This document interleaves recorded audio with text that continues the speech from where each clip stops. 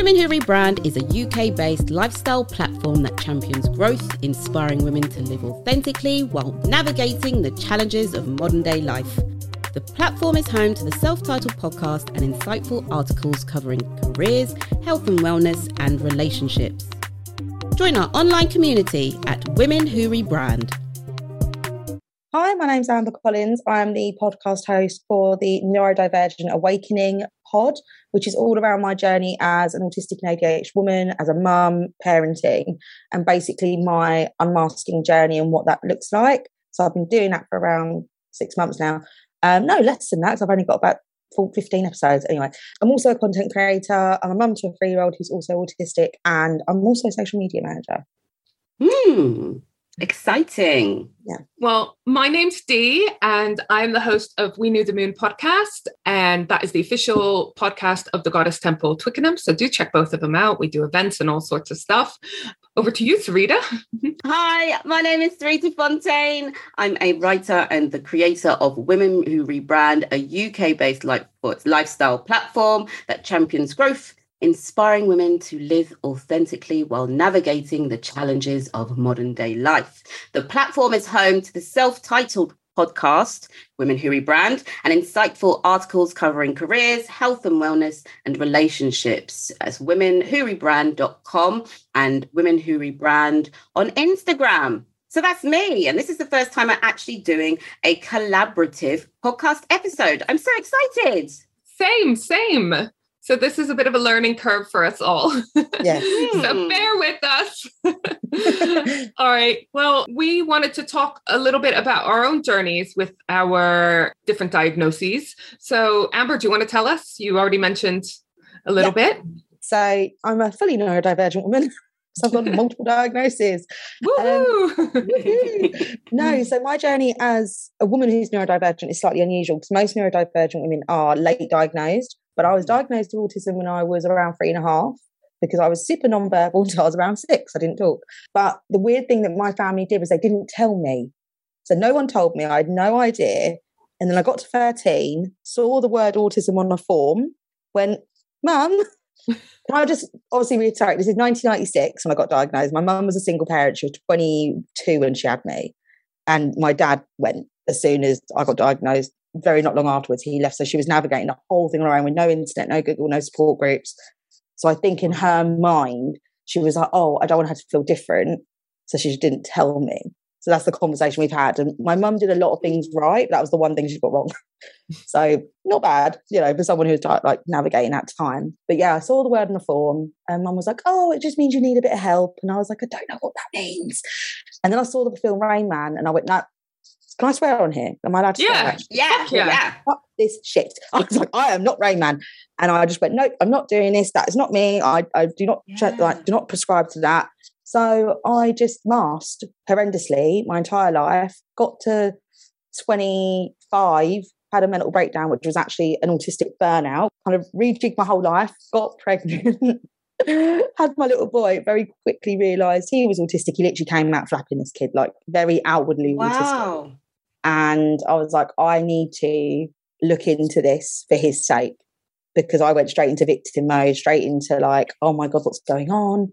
And actually I was like, hang on, I've got everything I need to help him. I know exactly what he's going through. I need to go through this. So I've kind of gone into it like a late diagnosed woman, even though I'm not. Can I just ask you to explain about masking for those who aren't that familiar with it? So masking is the act of a neurodivergent person, and this can go, you can mask for all sorts of things, like if you have mental health, bipolar, schizophrenia, or everyone along these lines masks. And masking is essentially the act of pretending you're neurotypical and pretending that you're not needing anything different. So you're pretending that you're normal. I'm doing like air quotation marks for the sake of the audio.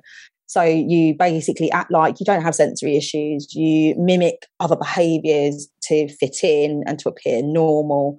And you almost construct like a completely fake personality. And every single person that I've ever met who is neurodivergent has gone through this experience. It's a very universal experience. And you don't often know you're doing it until you've been diagnosed. Because I got my ADHD diagnosis this year. So I turned 30 like the week after I got my ADHD diagnosis. And I realised that every single career that I've had, obviously if you're ADHD, you'll know you kind of bounce from job to job. But the career I'd picked, I'd worked in beauty, and I'd almost like subconsciously built my entire life around my neurodivergence, but not realised, if that makes sense. And yeah, definitely.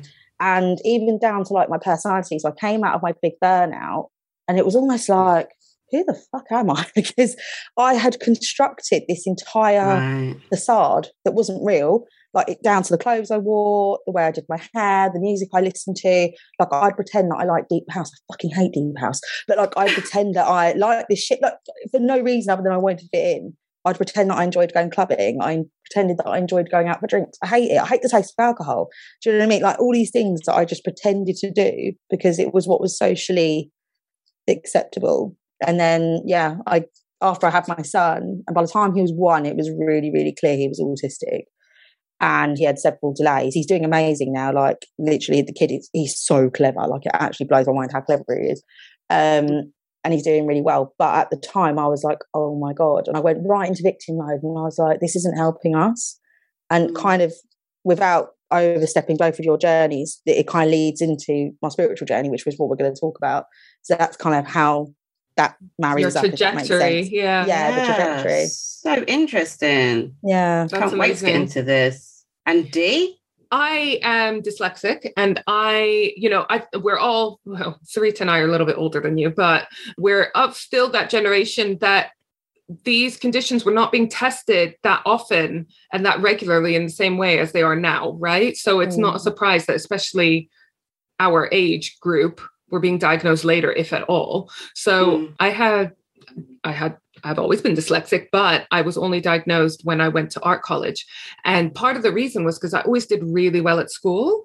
But I, now understanding more about masking, realized that I was masking. I was staying up ridiculous hours, getting my work done. And it was work that seemed to like come so easily to other people. When I went to art college, it's very common for neurodivergent people to go into the creative arts. And so they had a bit of a drive to test people for, I don't know if they did autism and ADHD, but they definitely did dyslexia. So I got tested for dyslexia at uni. And lo and behold, I am dyslexic. And it felt such a relief. It didn't feel like bad news. It felt like relief because I was like, okay, I get it. I'm not stupid. These are because of this, that, and the other. And actually, I could look at it as like a curse or whatever, but actually there's all these advantages and all of this stuff, like I'm incredibly good at speaking, I think. And so did the psychiatrist. So, he said I was in the top 3% for speaking, and I have a very visual memory. So if I see something, I can remember that image very well. I've got like almost photographic memory. So It's just like focusing on, the positives really, which takes a bit of time and can be quite difficult. It's a massive mindset shift, isn't it? Having to not see it as like this big deficit. Yeah, exactly. Absolutely. Exactly. So what about you, Sarita? I've been following your journey.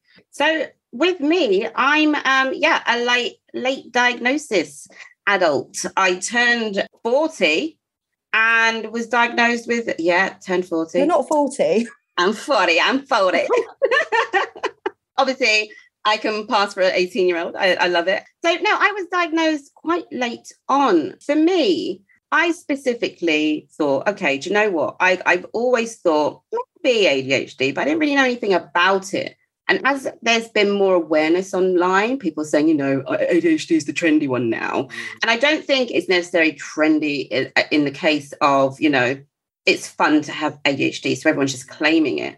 I think there's just so much more information out there now and people sharing their journeys, which, again, my age group, even 10 years ago, no one was really talking about it because it was like, well, you have a problem and it's, we don't discuss these things. So no one really knew. So, I saw a lot of things online and there was one particular thing, and I can't even remember what it was. It was one of the traits.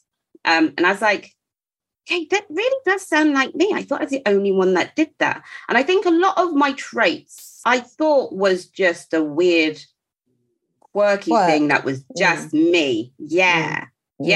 So a lot of things made sense. When I was in school, I don't see myself as an academic. I'm not good at tests. When you said you have photographic memory, Dee, I was like, that is not me. Like, I'll remember random things that I enjoy from like years ago, but names, they go out of my head. I have to do some visual things to remember people's names and like connect the dots. My husband always gets annoyed that I forget people's names, but I'm like, right, how is, and I'll pause and I'll be like, how do I know them? What did I see? Where's that box? And it's like I'm opening a box. I think that's kind of how ADHD is. It's like you've got your sorting boxes, but they're all open. Yes. You know what I mean? Whereas a neurotypical person has them shut and there's nice clear sections. Yeah. Ours is like, it's all over the place. I know, it's just everywhere.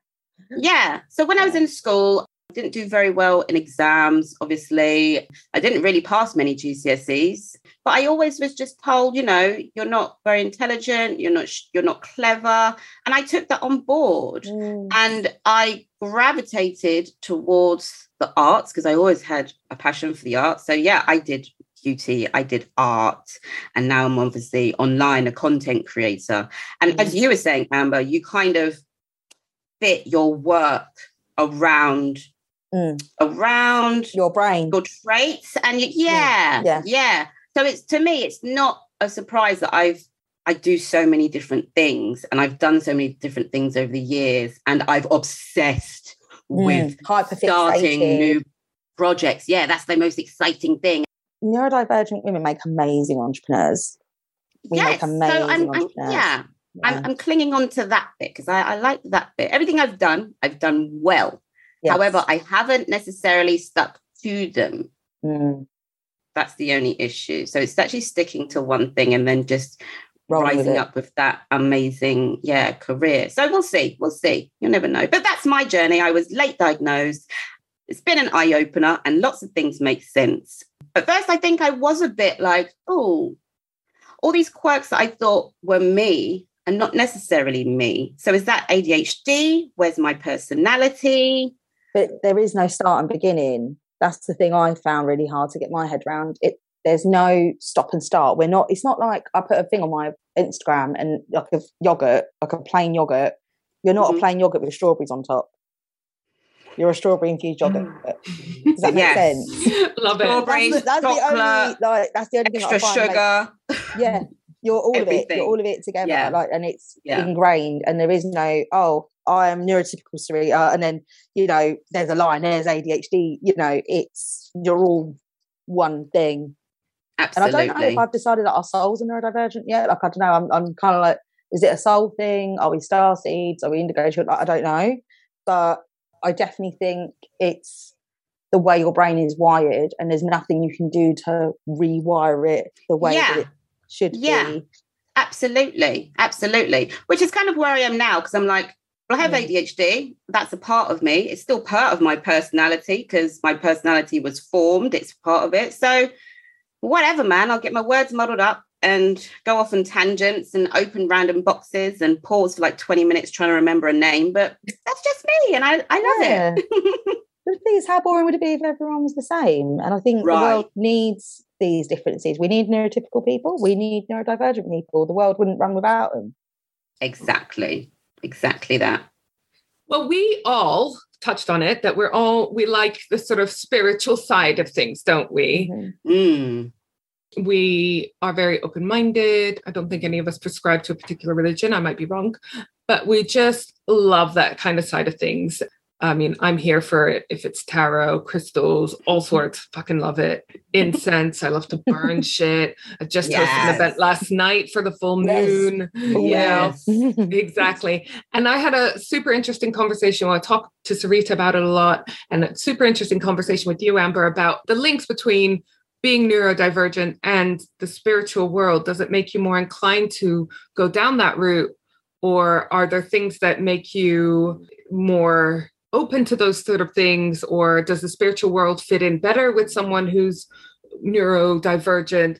We were just, really, really interested. You came to me with the idea and I was just hooked. So we just thought we'd kind of cover that a little bit today, right? About are there any links? Are there any connections? Are there any reasons why? I mean, I host these spiritual events, and a huge percentage of the people that come along to my events tell me that they have ADHD or they have autism or something. It's fascinating. We know that the numbers are going up for people that have been diagnosed with these things as awareness is increasing and research is increasing, but it just seems like too much of a coincidence. And when the universe throws you lots of coincidences, you got to listen, huh? Exactly. Right. Over to you, Amber. You're going to tell us a little bit. Okay. So kind of leading on from, obviously I was like, right, I need to kind of explore this. I started looking into spirituality. So I read 2 books. One was called Just Fucking Do It by Noor Hibbert. And the other one was actually, they're both very sweary books. That's Why I've Not Given a Fuck by Mark Manson. And both of those books changed my life completely. Both amazing books. And people always say that Just Fucking Do It is a business book. It's really not. So much of it goes into spirituality. And I think because Noor isn't neurodivergent, but because she explains things in quite a simple way, my little neurodivergent brain was like, yes. And it wasn't airy-fairy, because some of the airy-fairy bits, at first, I couldn't quite get my head around it, because I was always a very proud atheist. I was like, nope, I don't prescribe to anything. I'm not into it. Whereas this kind of flipped and made me go, oh, okay, I need to look at this because there's got to be some truth in it. And I started exploring that. And the more that I went into it and started looking into kind of different things, obviously so much of it is about self-acceptance and kind of your limiting beliefs and undoing those. And I realised most, if not all of my limiting beliefs are based around the fact that I felt I wasn't good enough. I felt I was stupid. I didn't think I was clever. And the thing is, at school, I was told I was clever, but I went through that kind of very... Neurodivergence tends to go kind of 1-2 ways, I find. Either we have an experience like Sarita where it's like you're stupid and, go and, colour in the corner, basically, which is what, you get. And on the other half is, you're gifted. You're exceptionally clever. And then you don't meet that expectation. That the expectation is too big and you can't meet it because you've got all these other things going on, like your sensory needs, everything else not being met, and you're masking. And I went from being one of the gifted people in my school, go and do a degree. And I'd done an art degree. I was going to do an art degree as well. I was going to go into fashion. And I was very good at art, into fashion. Not that you'd know it, I'm wearing a bloody Primark hoodie. And still fashion, babes. Yeah, still fashion. It's a zip top, it's fashion. Went into all that. And I got into uni. I went to Ravensbourne and when it first opened up in Greenwich. And I walked in and I was like, I just crumbled. I could not do it. And I don't know if part of it was because at school, the way the school system is, kind of works if you're kind of sometimes... Was it the structure? Yeah, the structure really helped me. So every minute of every day is like streamlined. Like you go to lunch and then you do English and then you do maths, and it's streamlined. And even though I struggled with my concentration doing work, they put it down to my home life because just the way my home life was set up, they put it down to that. They didn't put it down to, it's because you're autistic and potentially could have ADHD. So I had support with that. And I had support teachers because of my autism. Not that I knew that's what it was, but I knew I had a support teacher. And even at school, I don't know how I didn't get bullied because at school I had a support teacher and all the kids in my class, I was in the naughty but clever class, if that makes sense. The class where if we all put ourselves to it, we could be in top set, but we're all naughty, so we're in the top kind of third. So I was in that set. And I remember I was with all the really naughty, the naughty, bad, popular kids, and then there was me. Right. Why has Amber got a support teacher? She's the clever one. And they were all like, no, we want one. It was just really funny how everyone reacted. It was, I think kids are just actually accepting. If you let kids be accepting, they will be. But yeah, I never ever once got picked on for, you're clearly, whatever. No one, they picked on me for being fat and being a bit dorky, but not for that. You know what I mean? Yeah. Anyway, sorry, tangent. There will be loads on this episode. Loads of tangents. I'm so sorry. Yeah, so by the time I got to uni and you had so much free time, it was all self-directed. It was a brand new university. Why I thought that would be a good idea. And I remember my teachers going, please don't go there. Please don't go there. Oh, wow. Because they were like, you need something very the structure is there and they know what they're doing. Yeah. Not that it's a bad university. I've got friends who've done really well there. And if you're doing media and filming, amazing university. She didn't really even do a fashion course there. Do you know what I mean? It wasn't the right, and we all said it. We were like, it wasn't quite right. I should have gone, and I wanted to go Camberwell. And my mum was like, "You're not going to Camberwell," because she just thought I was going to get stabbed. I don't know. She worried about that. So I ended up again being restricted, going to this university that was seen as safe, but it wasn't the right place for me. And really, I should have done psychology. Like, you know, you're just like that would have been amazing. Yeah. I wish I had done a psychology degree. And I did psychology as an A level. And my teacher was like, please go do a degree in it. Like, you get it. And I think it'd be really good for you. And I was like, no, I'm going to go do fashion. I could. Yeah. That. And then I dropped out and I was like, I'm going to do hairdressing because I wanted to do makeup artistry. So I did makeup artistry and hair, did that for a few years, doing like London Fashion Week and doing all different things, assisting, done all that. How interesting that you and Sarita, Amber and Sarita, you've both had like very similar careers. Absolutely. I think a lot of us do this, and I think it's because that kind of need of wanting to do lots of different things. Yeah. And I feel like with me, I always have like a 1-year expiry for any kind of project that I set my mind to or any kind of job. And I ended up meeting my partner, working on a makeup counter, and then I ended up doing makeup counter management for like 6-7 years. And the reason it worked was because I could jump from counter to counter every year. So I could stay with the same company. So I don't know if I'm allowed to say the name of the company. Oh, just say it. Oh, it was Lancome. There you go. Oh, okay. Yeah, all right then. Lancome. Oh. And do you know what? They were actually really amazing to work for, and they kind of got me without me ever disclosing. So I never ever disclosed my disability ever.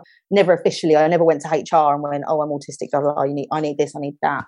And I didn't know how to. I didn't know how to ask for accommodations. I didn't know that was an option. You know, like I didn't know that was a thing. And I remember just thinking, oh, maybe I've got anxiety. And in the end, I just went, oh, I have anxiety. And I didn't actually think I had autism. I thought I was anxious. And I was like, oh, they've got it wrong. I'm just a really anxious person. So I would do a year. And because I was really good at my job, I would get accounts that had like nothing and they'd be like bottom of the thing. And then they'd go, oh, can you go to this account and fix it? I would. And then I'd leave and go do another one. So I very quickly bounced, very quickly got pay rises and all the rest of it. It was really, really good. Then changed to a different company. Don't do that. And then just completely and utterly couldn't cope with being with the other company. And that was where I had burnout. So from doing that, that was when I did the kind of like spiritual stuff. So I'd realised I'd kind of structured so much of what I had done around that. And a lot of my limiting beliefs were, you know, you're not good enough and you're not smart enough and different things, especially down to being like non-verbal until 6. I think I've realised now I have a massive thing around my throat chakra, and even going into chakras and all these different things. Once I'd opened my mind up to them, I was like, oh my god, it feels like a neurodivergent brain is more welcomed in these spaces. Of course. And things like stimming. So for people that are listening don't know what stimming is normally an autistic thing, but ADHD people can stim too. And stimming is when if you think of like a sneeze and a hiccup, you can repress a sneeze, but you can't repress a hiccup. So where people say tics are more like hiccups, where like you physically can't stop yourself. You need to twitch, which again is quite common within neurodivergence. Lots of people have tics. Lewis Capaldi's recently come out as having Tourette's, and his interview with Stephen Bartlett was really good, and he explained tics really well. Stimming is more like a sneeze. So you really need to do it. It's incredibly uncomfortable to hold it in, but you can at a push to your detriment, to your discomfort. And the reason people withhold their stimming in public is because it's a form of masking, because it's not acceptable to me as a 30-year-old woman to walk around, you know, flapping my hands. It's not hurting anyone if I do that. Yeah. But in society, it's unacceptable, like air quotation marks. So I've never stimmed because it was just always deemed as unacceptable. So it's never been something I've been able to do. So I've always had this pent up need, energy. Right. Oh, I was anxious, but actually it's because I wasn't giving myself a movement. And that's why exercise is really good for neurodivergent people. And I really recommend some form of exercise, even if it's just walking. So when I discovered like EFT tapping and breath work, and I can stand in a room and I can do deep breaths and I remember the instructor was like, right, and you jump around, and he was literally stimming, full on having a stim. And I was like, you're stimming? And he was like, what's that? And he didn't know. And I was like, it's the first time. And I remember it took me ages to feel comfortable to actually do it because it was going against my psyche of, no, this is bad, you need to mask. So now, like, even with my son, he's super stimmy and like just constantly stims, bless him. And it can be an expression of joy. Some people think it's an expression of anxiety. It's not. Often it's an expression of joy, an expression of comfort. So he'll stim when he's really, really happy. Some people do stim with anxiety, or they have anxiety stims. You okay? No. I just saw your face. I was like, get the thought out before you forget. Thank you. You saw the discomfort there. No, so stimming, you said it's usually something that you do when you're really happy. So would that be like, I don't know. So if I'm in a good mood, like if there's good food, I'll do a little dance. Or if I'm enjoying myself or I get a bit excited, you see it in my body and I can't contain myself. It has to come out. It's like energy. Is that not just a, again, in quote, normal thing? Do people not do that? Or... I talk about this a lot. Sometimes traits... shaking their head. No, individualised traits don't necessarily... If you have like one trait or something, doesn't mean you're autistic or ADHD. And autism and ADHD has way more crossovers than people realise. They used to be two completely separate things. There's now a lot of crossovers. So ADHD people can have sensory issues. They can have stims. You can stim. And it can be from that exit. It can be like a form of your hyperactivity. So if you're a hyperactive ADHD person, then definitely you can stim. Obviously, I'm not a doctor. This is just all the stuff that I've kind of like correlated in my research. But yeah, no, that is a form of a stim. So a stim can be something as simple as like, I'll sit here and do this a lot. If you ever see me do that, so I'm just tapping my fingers for the audio. That can be a stim. I haven't got them on today because they've been charging, so they're now on my side. But like my chakra bracelets and my chip bracelets, they make amazing like fidget toys and sensory kind of stimuli. So I sit there, there they are. I haven't put mine on, they've been charging in the garden. I need to put them on. They charged mine last night, I forgot. I rushed out. I haven't put them on yet. But the chakra ones in particular, it's got tourmaline and it's a lovely crunchy crystal. Yes. It's like really crispy. So I will sit there playing with that. And that's a very new thing for me. Like this is something I've repressed for years and years and years. And this is why fidget toys are really good. Like Blue Tack even, Play-Doh, little fidget stress toys, they're perfect. So things like that, like I say, you have access to those things. And even crystals, like the ritualistic stuff, all very neurodivergent affirming. EFT tapping, the first time I saw someone EFT tapping, I was like, holy shit, that's a really good way of stimming, because you can sit there and just kind of move that energy, but do it in a way that you feel in control. So if you're someone that's masked like your entire life like me, you can do all your tapping and feel that energy move, but you're not feeling like weird. Yeah. That makes sense. Do you know about tapping? Do you do tapping? Yeah, I don't do it. Oh, sorry. If you explain it, Dee, better than me, because I think you. Well, I'll try. But it's this idea that you have different points on your.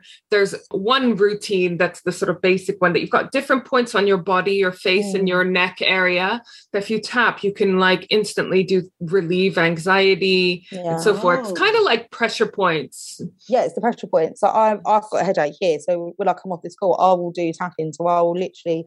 And you go along, it's emotional freedom technique. There's a really good book called The Tapping Solution, and they've got a documentary about it on YouTube, and it's all free. So if you want to look into it, just I'll watch that. But very, very helpful, and you can use it to relieve like limiting beliefs and blocks. So say if you were worried about money, and you could tap on it and say like, I'm a wealthy woman, I'm abundant, money flows to me of ease. Like you can do all that, and you can bring it down your body. And it's a bit like when you do chakra unblocking, if you've ever done that, you're moving that blocked energy. So it's the same kind of thing, but it's a much more accessible way of doing it rather than having to go to like a healer. You can do it yourself. Yeah. See, I feel like a bit of a newbie. So again, I've always said I'm quite spiritual, but I didn't really understand what that actually meant. And again, it's not like I had all of this information in front of me to consume. So I guess I've just gone along my own spiritual journey and learned things along the way. So I know about chakras, but I don't know about like tapping out chakras and all of that. But it's really interesting how we are all very similar in different ways, but then similar in the sense that there's so many things that are exactly the same. Like, again, going back to you saying how it's not like I felt stupid in a way because I wasn't able to do things. It was that I think it was the expectation I struggled with. Yeah. And it's like, I was always told, you're really good at reading, you're really good at writing, you're really good at blah, blah, blah, blah, blah. And then when the test came, it's like, well, I got like one. Yeah, like, this is ridiculous. What's going on? And then I'd get in like a lot of trouble. So it was like a constant thing of, I really want to meet people's expectations. I want People to disprove I can do it. Yeah. And then. And how many of you had this, right? So having to explain to people that you dyslexic, autistic, and so forth. So many people are like, oh, well, don't worry. Einstein was dyslexic. And it's like, yeah, but please don't expect me to be the next Einstein. Do you know what I mean? Stage left. Yes. Yeah. Like, I'm just going to be a normal person. I won't be no Einstein. And it's like, they need to, like, I'm thinking of my parents, bless them. They needed to know, okay, that doesn't mean she can't still have a high achieving life. And, you know, and I get that. But I think, why is the expectation always got to be that you're a high achiever? Why can't the expectation be you're just happy? Oh, because I have an Arab dad. Oh. But no, bless them. They were amazing. But it's like, they need to be like, oh, it's okay. I need to know, like, they need to know famous people in history and currently that have that diagnosis, so they can be like, okay, she'll be okay. Yeah, she'll still be successful. And I think that's probably the worry with parents. They want your child to do well and be successful. So if they see or hear anything that they feel that might get in the way of that, well, it's like, right, okay, so who is successful? Einstein. Oh, it's fine. It's fine. So I guess they ain't got to be that. Einstein. Yeah, D. Yeah. I don't think I'll try. Media's helped with this either. Like, you look at, who in the media is autistic? Name the first person. Sheldon Cooper. Like, we're not all saving science. Oh, I can look at that and know how many threads of cotton are in that pillow. Like, I it doesn't always go that way. And I think because we've had such limited media representation of all these things, neurodivergence as a whole, especially no female representation, let alone Black characters, let alone, anyone with any colour, let alone gay, lesbian, whatever, do you know what I mean? Transgender. That's true. It's just straight white men, when I think it's something like 2/3 of neurodivergent people are LGBTQ. Wow. 2/3. Wow. So a third of LGBTQ are neurodivergent. 2/3 of neurodivergent people are LGBT. You know what I mean? Yeah. And 1 in 6 trans people are autistic. What? I had no idea. Neither did I. It's the same as, things like authority and structure. It doesn't make any fucking sense to us. Yeah. You love who you love. Yeah. Join our online community at Women Who Rebrand. WomenWhoRebrand.com. So again, going back to, the whole spiritual thing and people that have, I guess, been treated differently in a way, do you think some of these like traits can come out as coping mechanisms to that? And even like Dee, you were saying, on your workshops, when you're doing things, there's a lot of neurodivergent people that come. Do you find that because I guess they're so maybe open-minded and willing to, they have the type of brain that kind of thinks outside of the box anyway and thinks further. Do you think they're kind of just gravitating towards the same kind of communities because they feel like they fit? Well, I think part of the joy of like the spiritual community is, on the whole, there are some exceptions, it's a very open-minded community, a very welcoming community. Like, weirdos are totally embraced, we love our little weirdos. Exactly. We are the weirdos. What's different to sort of being spiritual as opposed to being in a religion is that you could pick and choose whatever you want from the spiritual world. True. You don't like tarot? Fine, don't do tarot. You don't like crystals? Fine, don't do crystals. You can pick and choose, and you can hop between them as well, which is really nice, isn't it? And probably very suited to the neurodivergent brain. I just remember, I just wish I could remember everything. Yeah. I learned a lot of spirituality things and I get obsessed and it's there for a while and then I'm like, right, let's put it back in the box or put it in this box and we'll label it, seal it up. And then when you need it, it'll come out. Do you find you're very reward driven? Like if Me? you don't get that reward, both of you, do you find if you don't get that reward or that instant, I manifested this thing, you then I put see it back what in you the box? mean. I'm going to say yeah. Yeah. I mean, I'm definitely in. So this is my thing, star signs. I absolutely love star signs and stuff like that. However, I don't like to listen to star signs or read them before my day. So I'll do my day and then I'll check my star signs. I'm like, you did it anyway. Well done. You well done. Because I don't know. It's like, that's my little pat on the back for me. Because I'm like, you did well. And even your star sign said you did well. So I guess it's you're kind aligned. of like, yes, I like praise. I like to know I've done well because I'm always, I guess, or have been fearful that I'm not doing a good job. So I definitely work better with feedback because if there's nothing, that's going to open up the box of, well, are you doing it right? You're not doing it right. They obviously hate you. And I struggled with that for years. Yes. I would meet someone, feel their energy and be like, well, they don't like me. They absolutely don't like me. And no one else would actually understand. And I'm like, well, it's obvious they don't like me. And but you have no evidence either. No. Crazy person. Right. Yeah. But then it would go, my earlier years, that would feed into the whole people pleasing. So if someone didn't like me, I'm nice. Why do you not like me? I'm going to be so nice to you that you're going to like me. But that would just do the opposite because it would be so... Yeah. And you got to remember, your brain's hunting for dopamine. Yes. That is something I've actually learned recently, this whole dopamine thing. And it is mind-boggling. I have it tattooed on my wrist. Dopamine and serotonin. How cool is that? That's so cool. I haven't got any tattoos. That might have to be much. You know what? I've always wanted to get a tattoo. I've never got one. That's going to be my first one. To be honest, I started getting my first tattoos in my 30s. So you still got time. Really? You still got time. But yeah, this whole dopamine thing. So again, I've heard that word a lot on the internet. And to me, I probably have read it, but I've forgotten. Remember, I'm not very good at tests and revising and stuff. So dopamine, is that like a happy inducing chemical in your brain? It's the reward center in your brain. Right. So basically, people with ADHD, I don't know so much with dyslexia, but people definitely with ADHD, because it's not an autistic thing either. We either have low sources of dopamine or our brain sucks it up too quickly. Those are the two things that happen. That's where the chemical imbalance comes in. So obviously, because your brain is starved of dopamine, it will direct you and control you to do things in order to survive, because it thinks, I've got no dopamine, like we're going to die.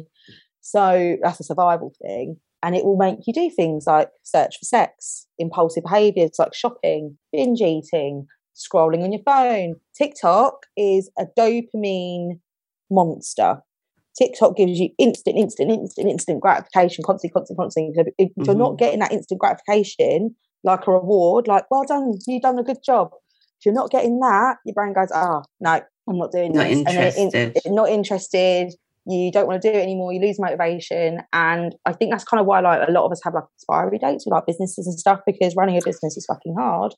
So we're all full of ideas. Give it a year and you've got to do a tax return. You're like, no, this isn't for me. Wow. It's like mind numbing, and you will procrastinate and put it off and put it off and put it off and put it off. So there's lots of different things that are linked with that, but the dopamine thing is the main thing. And on a basic level, that is like your brain is essentially hunting for dopamine. Well, that's why a lot of us end up with like addiction issues, eating issues, bad finances, because you just impulsively spend, especially if it's on a special interest or a hyperfixation. Like, how many of us have gone, I'm really into crystals now, fuck it. And then you go, I have all of them in the whole world. Well, for me, it's slightly different because I have general anxiety disorder, hence the serotonin as well as the dopamine, because that is something that my chemical imbalance. You're deficient in, So it's again similar. It's like constantly searching that high and the happiness drug and so forth. Now it's store-bought. And if you need to go down the store-bought route and take meds, then so be it. Oh, store-bought dopamine. Yeah. Sorry. Oh, serotonin for clothes. me. Sorry, No. So serotonin, store-bought.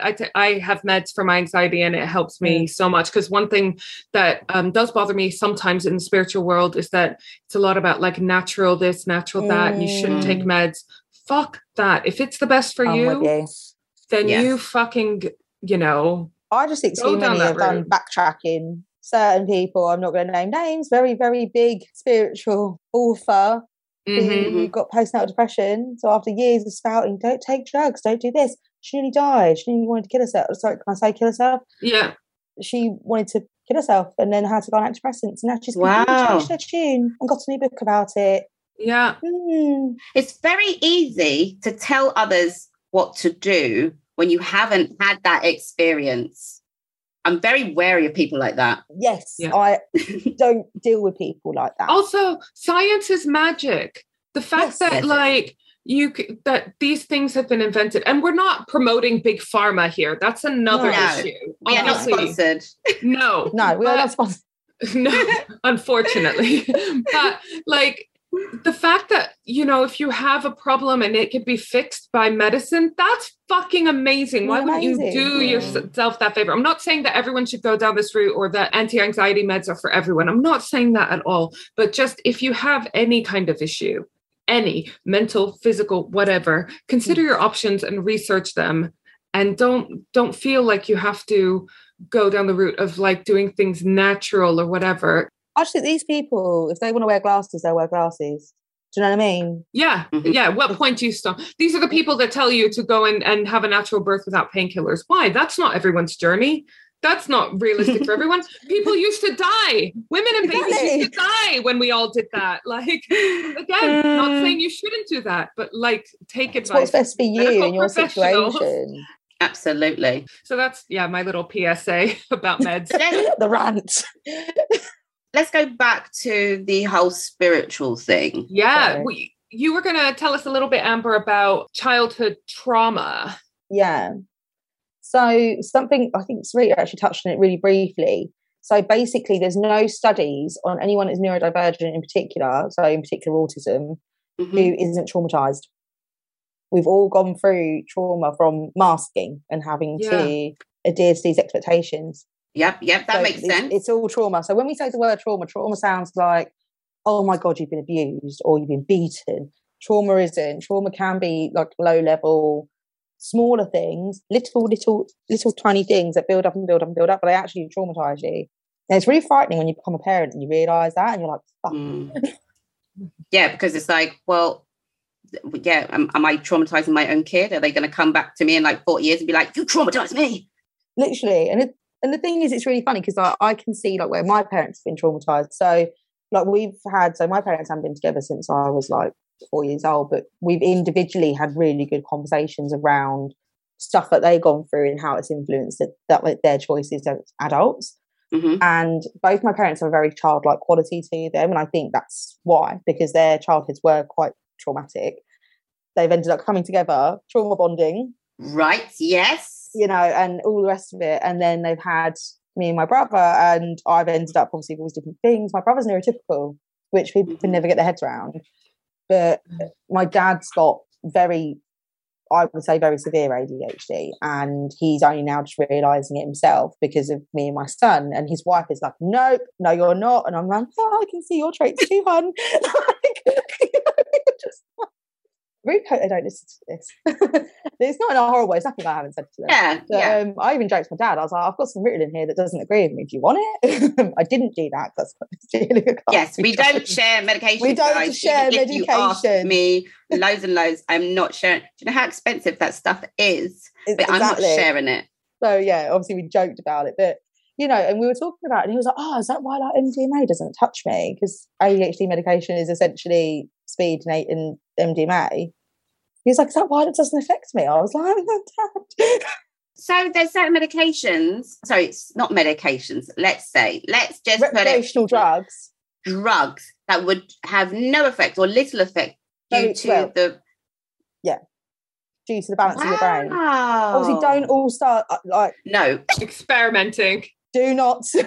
I will confess, as a teenager, I went to an American school, so there was a lot higher number of people who had already been diagnosed with ADHD. It was, they are further ahead in terms of being more aware of this as an issue, and definitely much more keen to prescribe drugs left, right, and center to children. Yeah. Yeah, we used to have a few friends that had ADHD, and we used to take their Ritalin for fun. And it was fun, but I'm not recommending it. But they're on not the flip side, but the other sides of that. I've heard of kids taking it when they've got exams to concentrate even more. Like Adderall and that kind of thing. Yeah. And I'm like, okay. So I actually am on medication. I think it's called Elvance or something like that. Yep. So it's kind of, I think it's in the same. Methylionate? Yeah. So it's a stimulant, right? Yes. I'm on. Yeah. Which is good because literally the first day I took it, I was like, what is this? Yeah. Sorry. Firstly, I don't feel like I need to procrastinate. I just want to get the job done. I'm enjoying my job and I'm doing 20 million thousand things in that one space. It's like, I can work so much better. And I'm like, other people work. But then I guess it's not in a way. It's like, I don't know. For me, I think the medication works with me in terms of what I want to do. If I've got a piece of work which I enjoy, again, I've carved out a career that I'm like, well, I have to enjoy it or I'm not going to do it.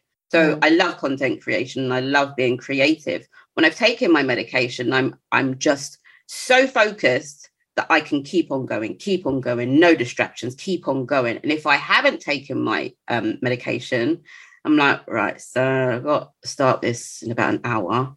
I'll just sit here and scroll on my phone. Yeah. 2 hours, 3 hours later, I'm like, all right, I'll start.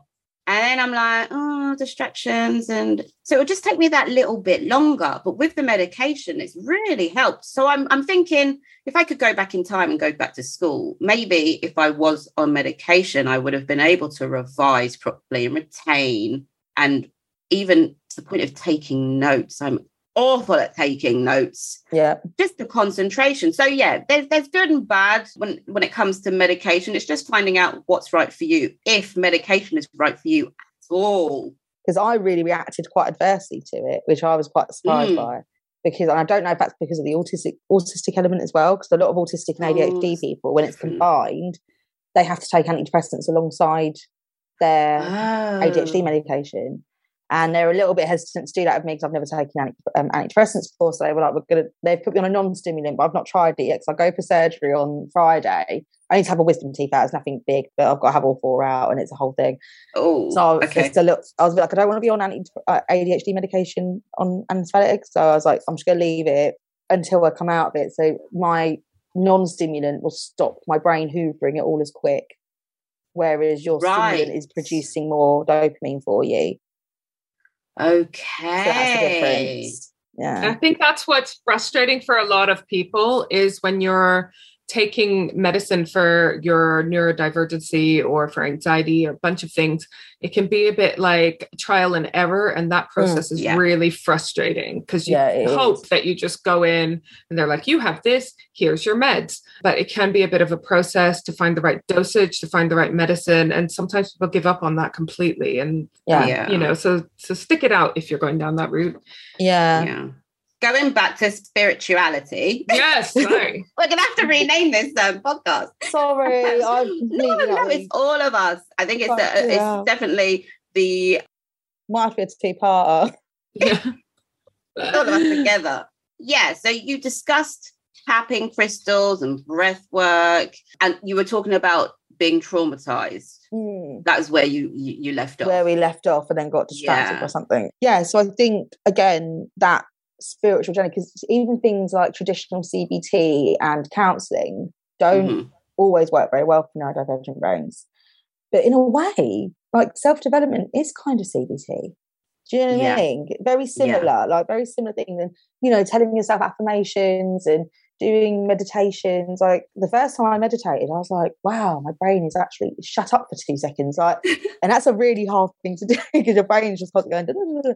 So actually been able to get to a space where it took me ages to learn to do it, like, because of course your brain pipes up and then you have to go and then, you know, do it again. But being able to do that has been able to help me so much with kind of like coping with the daily stresses that normally my fight or flight would like go off and I want to shout and scream and have a meltdown, all that. So all that kind of thing has lessened, and it's made me a better parent, definitely. Like, so I think that's where I realised I had to kind of do it, because when my son was going through it, obviously I was getting triggered by stuff he was doing. Like, our traits are completely opposite. Right. I'm very avoidant. I like peace. I like quiet. I need dark. I need to just sit down and no one talk to me for 10 minutes. Like, I need that. Yeah. Whereas you could blow a gun next to his head and he wouldn't blink. Like, he is on the go all the time.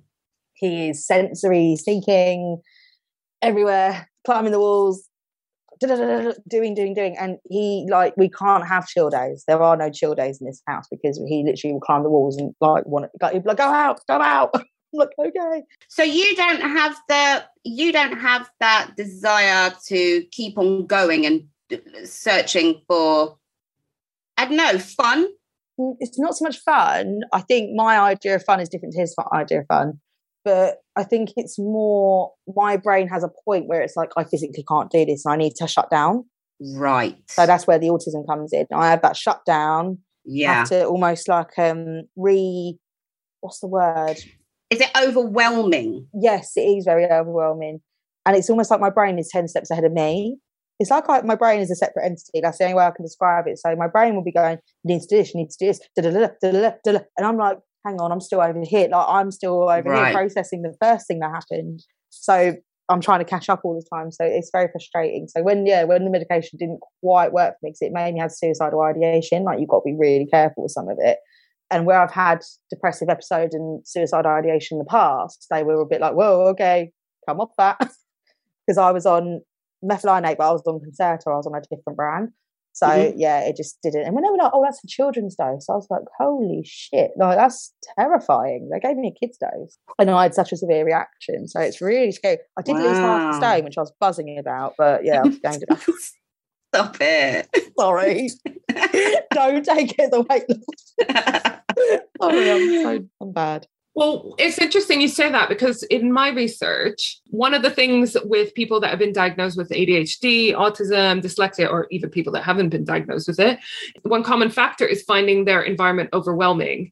So you're more likely to resort to using things like noise cancelling headphones, darker glasses, and so forth. And it's important to sort of find ways to build resilience to those challenging environments, because we have to live. In it, yeah. And so that's why it's more common that we turn to things like calming music or meditation, or even things like prayer or fasting or affirmations. And again, going down the creative route, because we have to use our left side analytical brain so much in real life and in our lives. Daily life kind of thing. Yeah, that we want to, relax or balance out by using that right side, creative side, which is why you have a lot of people go down the artistic routes, like it seems like all three of us did. One of the misconceptions, I think, is that people with autism, ADHD, and other conditions are not very empathic of other people's emotions, that they don't understand other people's emotions. And that's not necessarily true. It might take a little bit while longer to process it, but then they feel them very intensely. So you are more leaning towards the empath route if you're neurodivergent. It might not be immediately obvious because you're processing things in a different way to someone who's neurotypical. Yeah. But it's there. As a result, you talked about this, it can be comforting to spend more time on your own healing, your self-reflection. Yeah. For many people, many elements of lockdown was actually a blessing. That's a little bit controversial to say, but No, yeah, I get that. There was elements of it I enjoyed. It suited me just fine. Obviously not the people dying of corona, but sitting at home, being able to have communication with other people only as and when I wanted to on my own schedule and that kind of stuff. It lended towards introspection, reflection, quiet time, which is perfect setup for spirituality as well. So I'm going to look at like the nitty gritty of some of what the science says, right? And so do pipe in and tell me what you think. But I looked in particular because my obsession is the moon. My podcast is called We Knew the Moon. The first season is all about the moon. But I looked in particular at sleep and melatonin. So I'll tell you a bit more about what that is. I know you both know, but for our audience. And I go into more detail. I have an episode in season 2, episode 12. It's called Moon and Body, aka Scorpio and the Anus. So do check out that episode if you want to hear a little bit more about how the moon affects everybody. I go into like the different studies on how it affects periods, sleep, and all kinds of different things, surgery, driving, absolutely everything. And I'm looking particularly at the full moon, because that's the one that's the most notorious, isn't it? Sleep trouble, violent behavior, mental health issues, menstrual cycles, all of these at some point have been associated with the moon. And almost every single country, culture, time period has got some kind of folklore about, like werewolves or something bad happening at night, and in particular the full moon. There are reports that surgeries don't take place on full moons. There's lots of reports of psych wards and nurses in birthing maternity units and police officers putting more of them on duty on a full moon because everyone goes a bit nuts. Yeah. The word lunatic comes from the word luna, the moon. And maybe part of this is because it's linked to like feminine energy, which is always seen as like dark and mysterious, which, we are dark and mysterious. Mm-hmm. Also, menstrual cycles have the same length as moon cycles. So there's an obvious link there, an association there. Like I said, I wanted to look a little bit more at sleep and how that affects people specifically who are neurodivergent. So there's a common belief that the full moon may result in poor sleep. The evidence remains inconsistent, though. It's like for every study that finds that there is a link, there's another one that proves that there isn't. So I don't know. For me, that says that some people are affected and some aren't, right? Yeah. Some people think that it's purely as a result of that night being brighter when there's a full moon, that there's, a bright light in the sky. So that quite often can impact someone's sleep if you're a light sleeper. But for example, found a study, it's a small study, there's only 33 volunteers in 2013, that on average, it takes 5 minutes longer to fall asleep during a full moon, which doesn't seem like much, but volunteers in the experiment also spent 30% less time in deep sleep, which for me that's massive. Again, super small study. And again, this might be because it's brighter. It might be because there's a stronger gravitational pull in the water in our bodies. We are largely made out of water. But people, for example, with autism have a higher prevalence for sleep problems already. Yeah. Sleep latency, the time it takes you to fall asleep, is one of the most common problems. Mm-hmm. And these problems are then amplified, if you go by the study, by the effect of the moon. Yeah. We all have melatonin in our body. This is a hormone which regulates our sleep and when we are sleeping and when we're awake. But those with autism already have a lower production of melatonin, especially at night. And a lack of it exacerbates autistic symptoms. So you already have less of it if you're autistic. Mm-hmm. And I don't know about ADHD, to be honest. I think that generally, yeah. So you already have less of it. The full moon comes out, you're probably going to be struggling even more to go to sleep, and therefore the impact of the melatonin in your body. And all of that makes your autistic symptoms come out more. Mm-hmm. So melatonin is the one that is affected by light. So if the night sky is brighter, i.e. during a full moon, then it will further affect our sleep. And exponentially so if you're autistic, according to some of these studies. Right. So yeah, I thought that was so interesting. For example, I found one study that was on epilepsy. So something slightly different. It was looking specifically at the impact of production of melatonin. Epilepsy is one of the most common co-occurring conditions. Is it? Interesting. It's a form of neurodivergence. So it does come under the neurodiversity umbrella. Right. Okay. Right. So, and that's what clearly, about India. Yeah. No, amazing. And so clearly there's a link between epilepsy and melatonin because they're studying it in the context of epilepsy. But it found that the full moon may actually decrease seizure activity in epileptics. In these cases, research suggests that it may be due to the brightness of the moon rather than its phases. So the light of the full moon. So when the full moon was bright, when the moon was bright, i.e. full moon, participants had fewer epileptic seizures. They attribute this to the hormone melatonin, which is naturally secreted in your brain when the sun goes down, hence signaling that it's time to sleep. In epileptics, the brightness of the full moon counters this release, thus decreasing seizures. So they've proved that melatonin does decrease during the bright periods of the moon. In this case, for epileptics, that's a bonus because they have less seizures. But if in other conditions, that will be a negative. Yeah, so I just found that was really interesting, that the scientific evidence behind the brightness of the moon or the gravitational pull of the moon. There's still a lot of research being done. Autism, I think, was only sort of discovered in quotation marks or, learned about in the 50s or something. Yes. So we've got so far to go. It was World War II, wasn't it? And obviously it was Hans Asperger. Yeah. Who Asperger's is named from. And he wasn't a great guy. So that's all of it. No, it was not. He was not nice. But it just means that we've still got so far to come in terms of our research. And I imagine that a lot of it will be around melatonin production, the moon. There's a scientist called Lorna Wing, and she kind of picked up where Asperger left off. And her research is really good. And that was around about, like the 70s more. Well, we'll put all of our sources that we've mentioned, and I've got a bunch of sources for these different research, studies that I've mentioned. We'll put them in the show notes. So if you want to do more of a deep dive, you're more than welcome to. One thing that I did look into, but not very much, and I thought maybe this can be our part two, is I found some chitter chatter on the web. Some people saying spiritual practices are actually ableist. And for example, things like finding inner peace during meditation is perhaps not possible for some people that are neurodiverse. And again, it's such a wide umbrella, the spiritual world, as well as the neurodivergent world, that I'm sure there's some practices in one that are not conducive. Do they mean like non-inclusive, like certain things are just not inclusive, I suppose they're saying? It sounded like that. I find it difficult to meditate, but I think that's because I haven't actually learned how to meditate properly. I thought it was the fact that you had to rid your mind of everything, but I think it was you, Dee, that was like, no, you're supposed to actually think about something, picture something, and concentrate your thoughts on one thing. Since I've been doing that, it's been like so much easier because I can't sit there with nothing in my head. That's like the worst thing ever. Yeah. Well, and for example, I can't do like silent meditation where I clear my mind. I can't do that. I know some people can. It's not for me. It will never be. I've tried.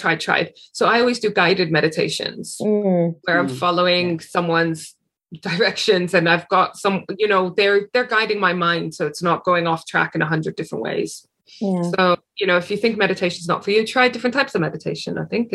In terms of the cycle stuff that you were just talking about as well, I'm reading a really good book at the moment. It's called Do Less by Kate Northrup. It's about how you can link your cycles into your productivity. Because what happens is, and this is what I wanted to kind of lead on as well. Are we talking menstrual cycles or moon cycles? Menstrual, but you can do both.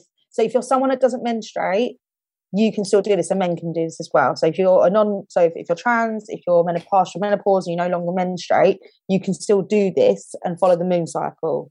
Nice. But otherwise, you'd follow your menstrual cycle. But each part of your menstrual cycle has a different way that it affects your brain and affects your productivity. And it's about what you were saying about the feminine. It's about kind of leaning into that feminine energy of the ebb and flow.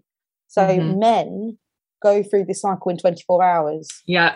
And we do it in 28 days. And they say we're the hormonal ones, huh?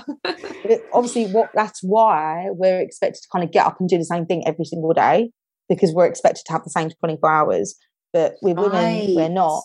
So when you're menstruating or when you're in that part of your cycle, I can't remember the name of it now. I'll find the name. But like when you're ovulating, you're meant to be more creative, aren't you? And then so your cycle starts like the day you bleed, and then obviously it goes cyclical. There's parts of your cycle where you need to rest, and you need to be in that phase of rest, and you need to not do activities. And then there's other parts of your cycle where actually you're really, really like hyperactive, and you're really like, right, I can do this thing, and I'm really creative, and you have loads of ideas. And then there's other parts of your cycle where you can actually knuckle down and move through. So this is really good. Her mum, Christine Northrup, was like one of the biggest pioneers for like menstrual cycle studies and period studies and how they affect us. And it's not very periody. I did read it. I thought, I'm on the coil. Can I say that? You can say whatever the fuck you want. I don't get a traditional period anymore. So I was like, fuck, how am I going to do this? And actually, you can follow it even if you don't menstruate. Amazing. Thank you, Amber. That's all right. And we definitely have to do a part 2 because there's so much that we didn't have to have we time actually have missed off a few bits, haven't we? So I think definitely the empath conversation can be a whole episode, to be honest. Yes. Let's put a pin in that because I had lots to say about that and experiences. So let's put a pin in that. Yeah, shall we? I think so. Well, thank you so much, you two. I have enjoyed myself thoroughly. I hope everyone else has enjoyed this episode as much as I have. Let's just have a reminder. Amber, where can we find you? So you can find me on Instagram and TikTok. So on Instagram, I am at It's Amber Collins with an underscore. On TikTok, I'm just It's Amber Collins. Obviously, I'll pop all that in the show notes. And I don't have a website yet. I'm a little fledgling. Oh, and I'm also the Neurodivergent Awakening podcast. So all about awakening to your neurodivergent self. So it really lends into what we're talking about today. Right. I'm going to be definitely sure to catch that. And Dee? Well, my podcast is We Knew the Moon. So if you look for We Knew the Moon podcast on Instagram or Facebook, you'll be able to find me on there or the website, wenewthemoon.co.uk.